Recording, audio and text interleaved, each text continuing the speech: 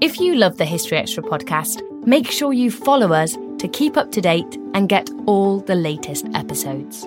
Thanks for your support, and I do hope you enjoy this episode. This episode is brought to you by Indeed.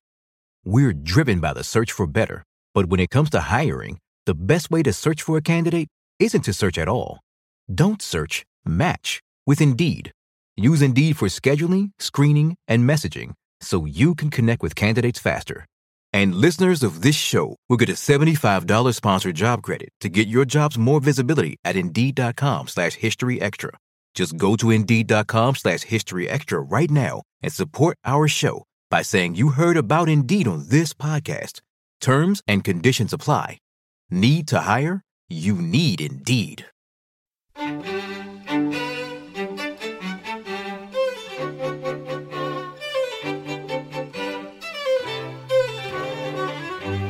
There's an assumption that immigrants took the jobs that British people didn't want. And that is kind of true, although it's more true to say that as factories and mills and other large concerns modernised, new jobs were created which were low-grade, low-skilled jobs, and it was very hard to find people to take them.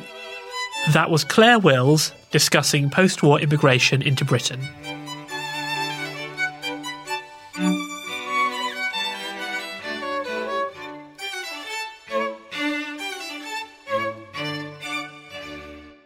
You're listening to the History Extra podcast from BBC History Magazine.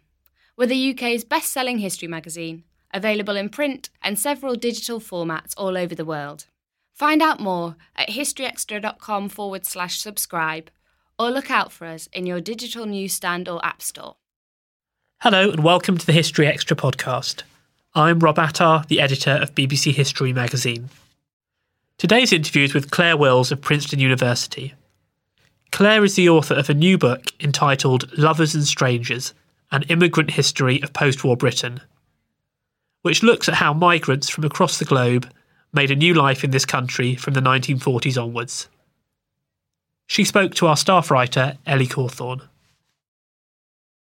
Your new book, Lovers and Strangers, aims to reconstruct the varied experiences of many immigrants in post-war Britain through their own eyes, and also it looks at how not only how British society viewed immigrants, but how immigrants viewed British society. Why did you think that this was a really interesting lens through which to look at post-war British society?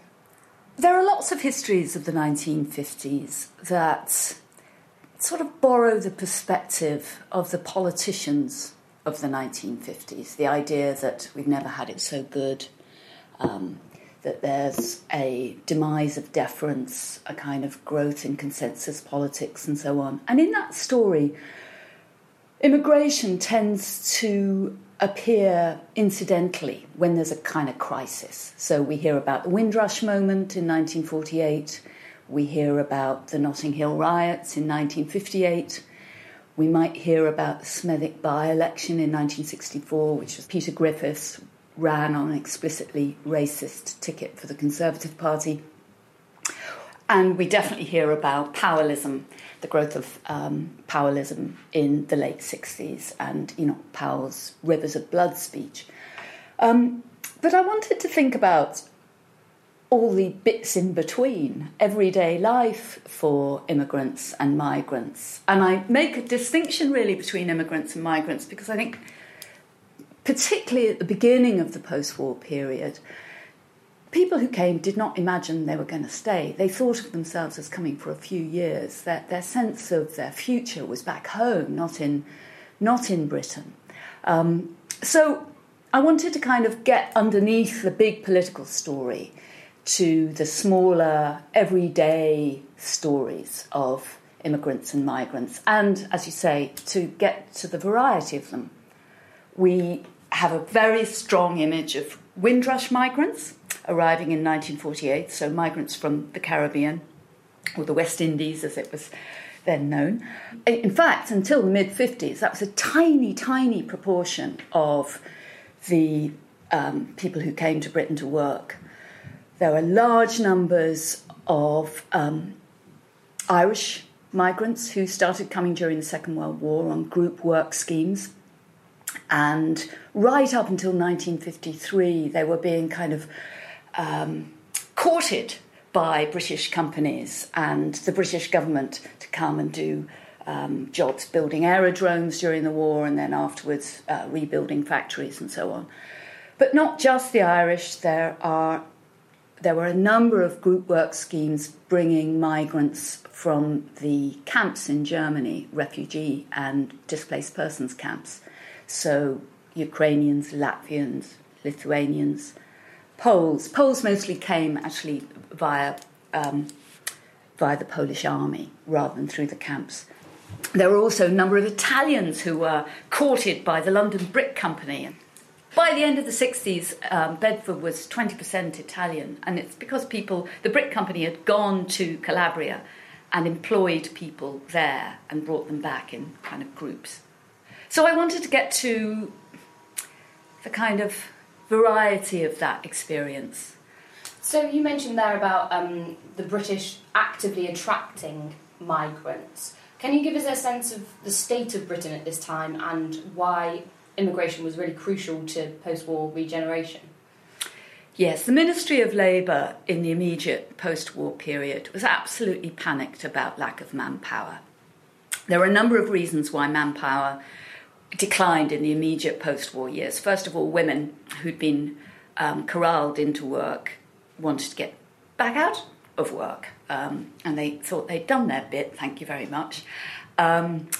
So that took a very large number of people out of the workforce. The school leaving age was raised in 1947, which again took a number of people out of the workforce. And it took a long time for people to be demobbed. So several years before people were back and actively working. So the Ministry of Labour was desperate to bring over Irish and then people from the camps in Germany. There were also specific schemes like the Barbados scheme, which was London Transport looking for workers, particularly to be conductors. There's an assumption that immigrants took the jobs that British people didn't want. And that is kind of true, although it's more true to say that there were, as factories and mills and other large concerns modernised, new jobs were created which were low-grade, low-skilled jobs, and it was very hard to find people to take to work in them. For example, the Yorkshire mills were working on kind of late 19th century machinery. And in order to kind of up production, they got new machines in, which were very expensive. One of the things about the expense of the machines is that it was not worth turning them off at night. They had to keep going 24 hours. And that meant there was a new night shift. And a new night shift, which, locals in Rochdale and small Lancashire towns had no intention of working the night shift. And so Indians and Pakistanis were, people went to India and Pakistan in order to encourage people to come and work. And there were Punjabi leaflets created in Punjabi saying, we'll give you £10 if you can find someone else to come over and work. So people were really being brought in. It's not exactly jobs that people were moving out of, but new jobs that were unattractive to people who had worked in more modernised factories during the war and were used to mills and factories with toilets, for example, and they didn't want to go and work in kind of grim foundries, or they didn't want to work in TB hospitals in the middle of nowhere. They didn't want to be cleaners in mental hospitals. So these jobs the Ministry of Labour was desperate to get people to do these jobs, and the migrants did them.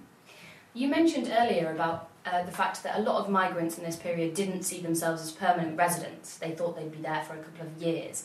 How did that affect how they assimilated or didn't assimilate into British society? And why did so many migrants end up staying permanently? So it's important to make a distinction between the displaced persons who came from the camps, who knew very well that they were coming for good. They could not go home to Poland or the Ukraine or Latvia or Lithuania. Mostly that the countries that they had come from or their areas no longer existed. Borders had been changed. And you would think that those groups would have assimilated very quickly because they knew they were going to stay. But in fact, partly to do with language difficulties, they tended to marry each other. And it's the second generation that become fully at home in Britain. With other groups, for example, Caribbean migrants, Irish migrants, Indian and Punjabi migrants, mostly, even though some of them are British subjects and some of them aren't, mostly they're all economic migrants. They're coming because there is absolutely no work where they live, and their migration is to improve life back home.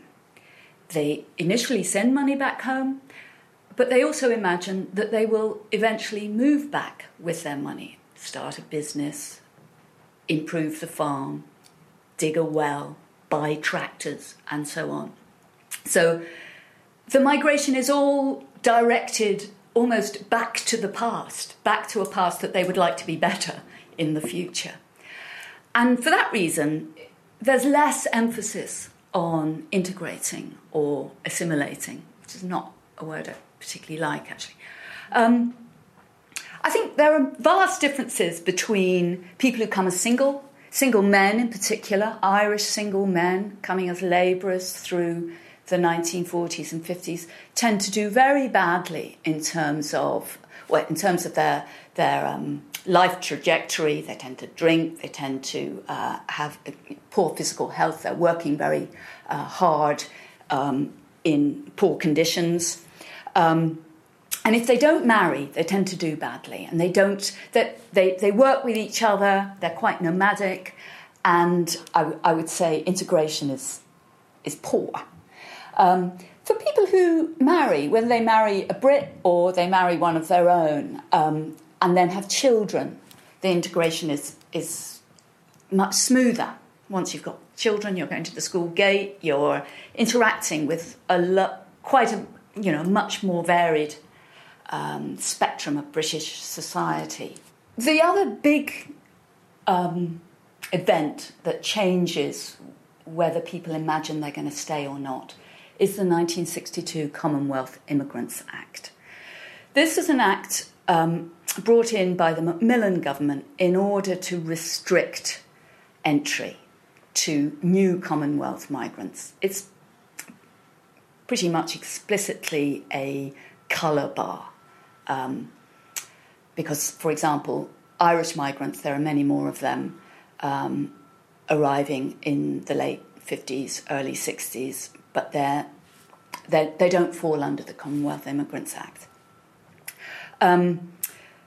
In that act, a number of categories of migrants were established. A category migrants were professionals, B category kind of semi-professional, and C category were the unskilled migrants. And unskilled migration was practically killed off by the Act, which meant that large numbers, particularly of Pakistani and Indian immigrants, could no longer come for a couple of years, earn some money, go home again, live with their family back home, and when the money ran out, come back again to work in the mill.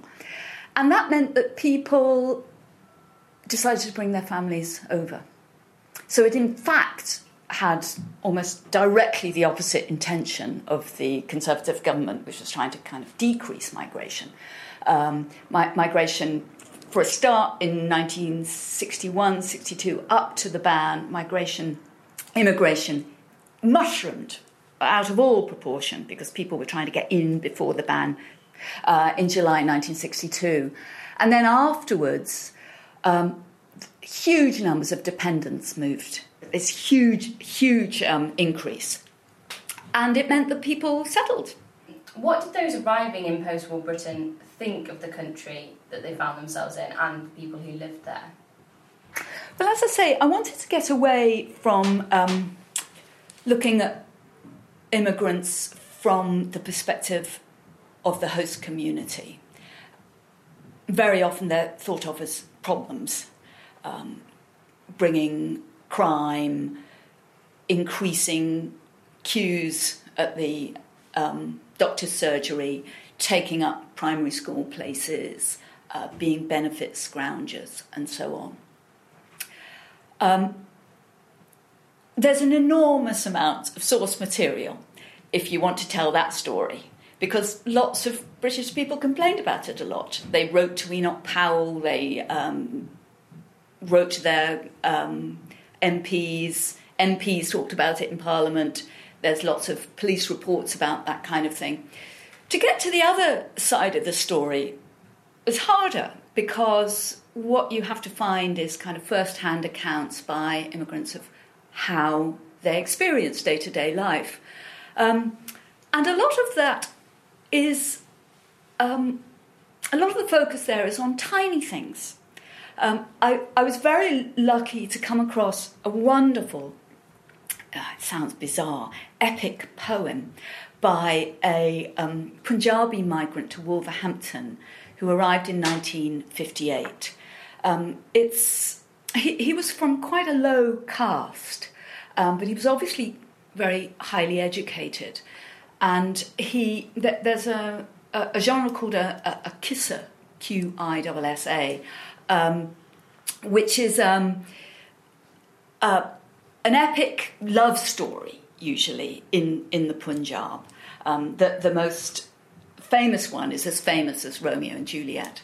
And this guy, who came to work in a foundry in Wolverhampton, wrote a kissa about his experience arriving in Wolverhampton, being taken to the pub, having to live in this kind of overcrowded house, having a relationship with a local white woman, getting used to drinking, his wife finding out back home about his relationship. The wife then has kind of a series of stanzas saying, "How can you do this to me? I'm living with my mother-in-law and you've stopped sending money home. This is a total nightmare. Bring me with you to England." And she arrives in England. And he wrote it over about 12 years. And he used to perform it in the pub. So the local Punjabis were very familiar with it. And they would add bits. For example, by the 1970s, he's taking his kids back to the Punjab, and they are appalled. They can't believe the number of flies, the kind of way that homeless people are treated, and so on. And it's that kind of story that I wanted to get to in the book.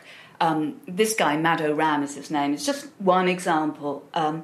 It's hard to find, easier to find with the West Indian community, in fact, who were very early on quite highly educated migrants, and obviously speaking in English and writing in English, whereas Indian, Pakistani, Italian, Polish migrants might be narrating their experiences or writing letters home or whatever. But it's not in English, and much of it is lost. Can you give us any other examples of the types of sources or specific sources that you drew on? Some of the sources had to be British sources.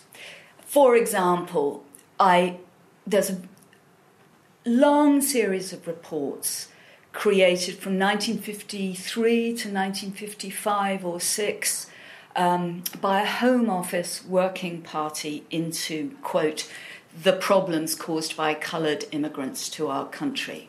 So it's explicitly couched in terms of problems, and it's explicitly racist or racialised. So they're not asking about the problems caused by Irish people or Polish people in our country.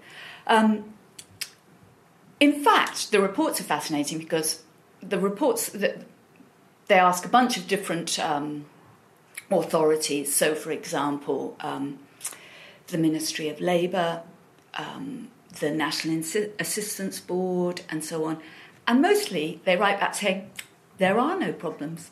they're great. They work really hard. They don't use up much national assistance. The police, however, are looking for crime in particular. They still don't find it very easy to find crime.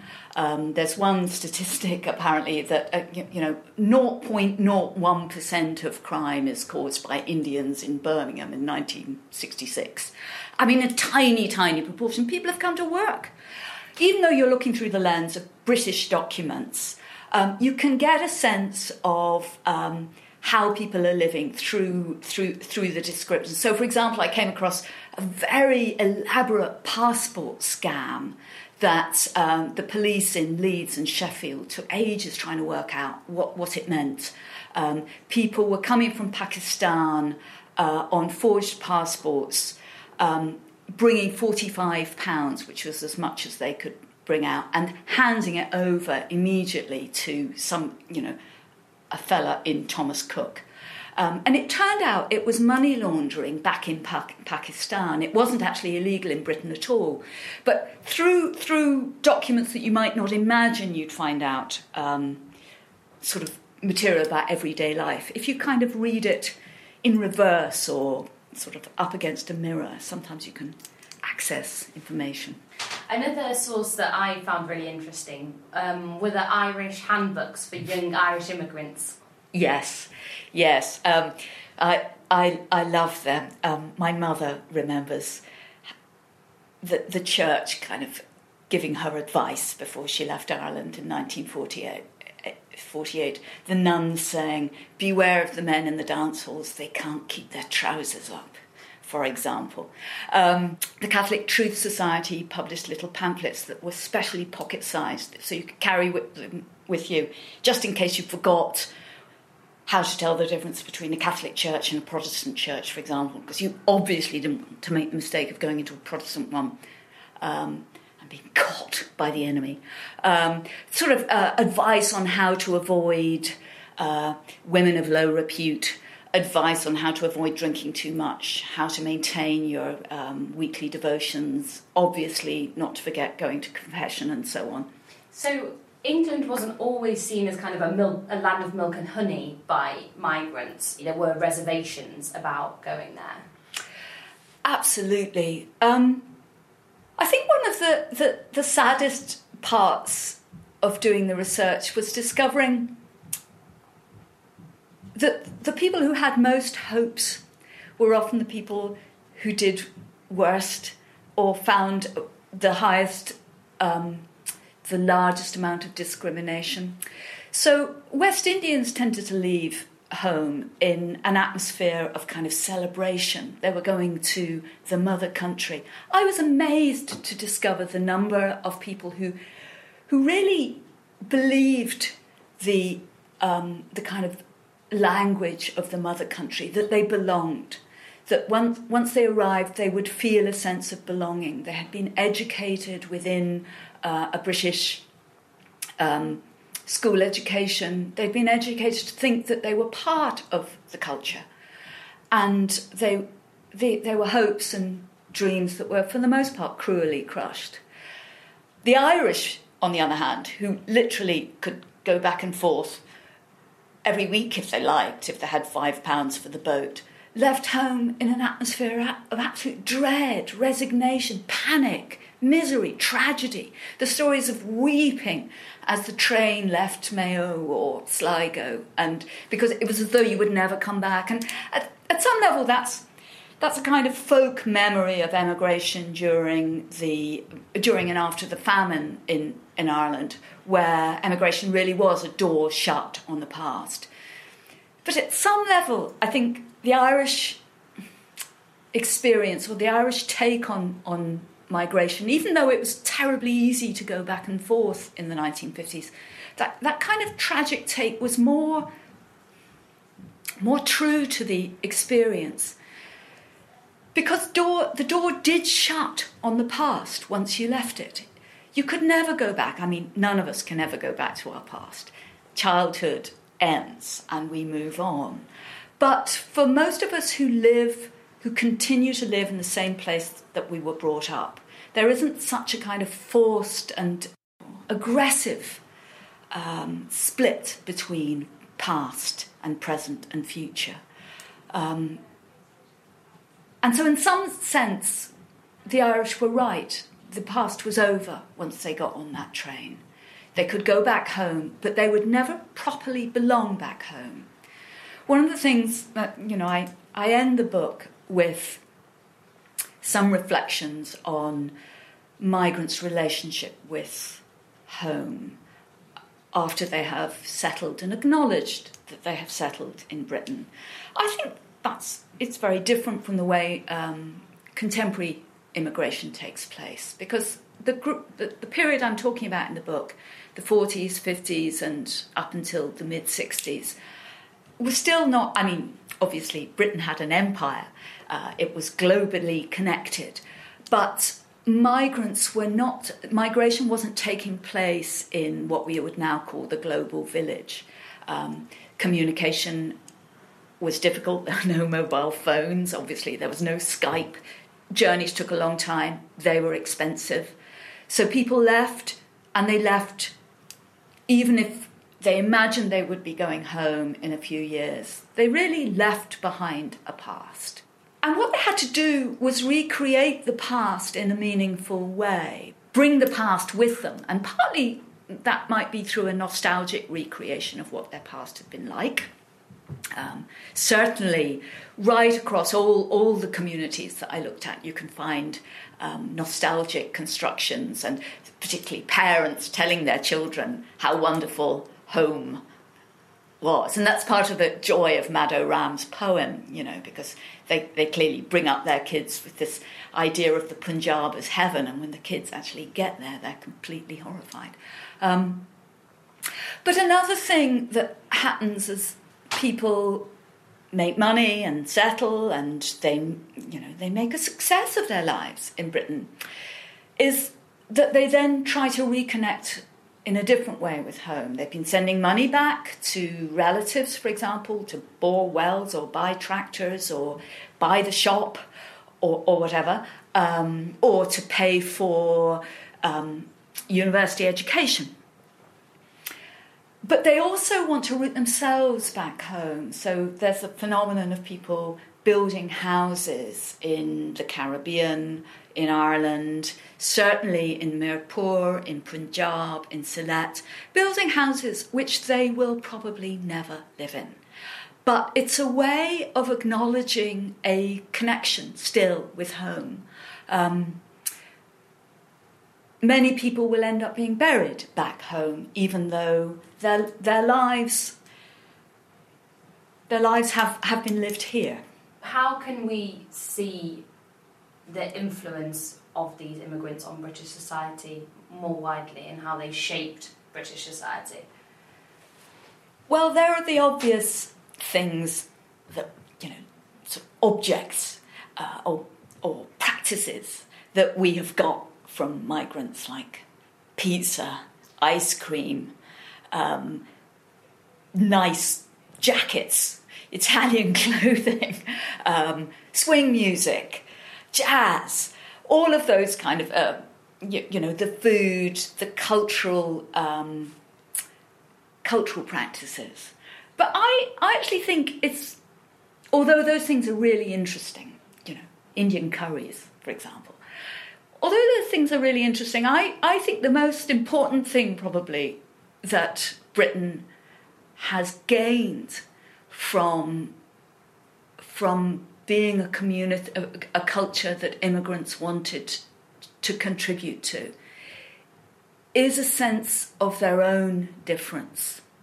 What they learn, and they might not want to learn it, and they might find it hard to learn, but what they learn is about difference and an expansion of the possibility of experience. And many people, I think, particularly in the 50s, wanted to shut down, didn't want to change their experience, didn't want to open up to different ways of living, different cultural mores. And, part of the story in this period is a story of increasing racism. So what might have begun in the 40s as a kind of xenophobia about outsiders sort of narrows and becomes more particularly focused on colour as the years go by. The late Stuart Hall tells a story about moving from London to the West Midlands in 1964. The Smethwick by-election has just happened, or is just about to happen. And he talks in interviews, or he did talk in interviews, about a kind of appalling atmosphere in the West Midlands, a kind of openly racist atmosphere that he said he had not encountered in other places. He was trying to find housing with his white wife, the historian Catherine Hall, and he said, only there did I have the door slammed in my face. And he talks about how he was not surprised that powerlism grew from the West Midlands, but that what he encountered there was a community that felt it had been left behind. A disenfranchised people, and not just young people, but people at all levels feeling that economically they had been left behind. And he calls it a historical resentment that latched on to race. One of the most depressing things in researching the book for me was that again and again, for example, after the 1958 riots in Notting Hill, governments would say, right, we need to pour money into these areas. The housing stock is terrible. The school provision is poor. There is no race relations discrimination laws, and so on. And they talk and nothing happens. So 5 years later, we can get the Smethwick by-election, and no attempt has been made to deal with kind of underlying economic feelings of disenfranchisement. Why do you think that examining these stories and about the experiences of post-war immigrants is still pressing or important or relevant in 2017? We just had a referendum on Brexit. According to a lot of people, immigration was one of the main issues in that referendum. If that's the case, I think it's extremely important that we know what the history of immigration and migration to Britain has meant and how it has operated. I find it, I think the word is dispiriting, that much of the rhetoric that is used about migration today, about lack of resources, for example, about NHS resources, school places, benefits, and so on. That's exactly the same rhetoric that was used all the way through the 40s and the 50s. I don't think it can hurt for us to recognise that and to see that perhaps if we're using the same rhetoric in quite different circumstances, there's something wrong with the rhetoric. That was Claire Wills. Lovers and Strangers, An Immigrant History of Post-War Britain is out later this month in the UK, published by Alan Lane. And in the US, it will be released next month by Penguin. And you can read a written version of this interview in the September issue of BBC History magazine, which is on sale now. Also inside this month's edition, we have articles on Viking battles, the death of Diana, Princess of Wales, medieval Europe's unholiest monk, and a whole lot more. Look out for our September issue in all good newsagents and in our many digital formats. This episode is brought to you by Indeed. We're driven by the search for better, but when it comes to hiring, the best way to search for a candidate isn't to search at all. Don't search, match with Indeed. Use Indeed for scheduling, screening, and messaging so you can connect with candidates faster. And listeners of this show will get a $75 sponsored job credit to get your jobs more visibility at Indeed.com/HistoryExtra. Just go to Indeed.com/HistoryExtra right now and support our show by saying you heard about Indeed on this podcast. Terms and conditions apply. Need to hire? You need Indeed. We don't always realise just how much our negative thoughts and experiences stick with us and weigh us down. You may find your brain constantly running through a highlight reel of bad moments. That comment your friend made last week that hurt your feelings. That frustrating thing your mum does. Or that silly thing you said in a meeting.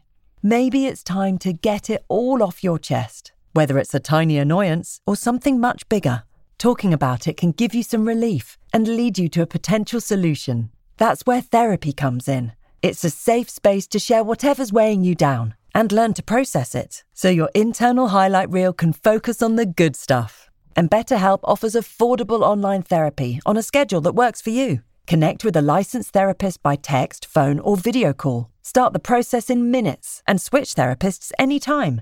Let it out with BetterHelp. Visit betterhelp.com/historyextra today to get 10% off your first month. That's BetterHelp, HELP.com/historyextra. Before we go, here's a reminder that tickets for our History Weekend events are currently on sale. The events take place in Winchester from the 6th to 8th of October, and then York from the 24th to 26th of November. Check out historyweekend.com for all the details and to find out how you can come along. OK, well that's about it for today, but please do join us again on Thursday for more from the world of history. Thanks for listening to this History Extra podcast, which was produced by Jack Fletcher. Do let us know what you think about this episode by emailing podcast@historyextra.com, and we might read out your messages in future editions. Alternatively, why not keep in touch via Twitter or Facebook, where you'll find us at History Extra. For more great history content, don't forget to visit our website, historyextra.com, which is full of history articles, quizzes, image galleries and more. Plus, it's where you can download hundreds of previous episodes of this podcast.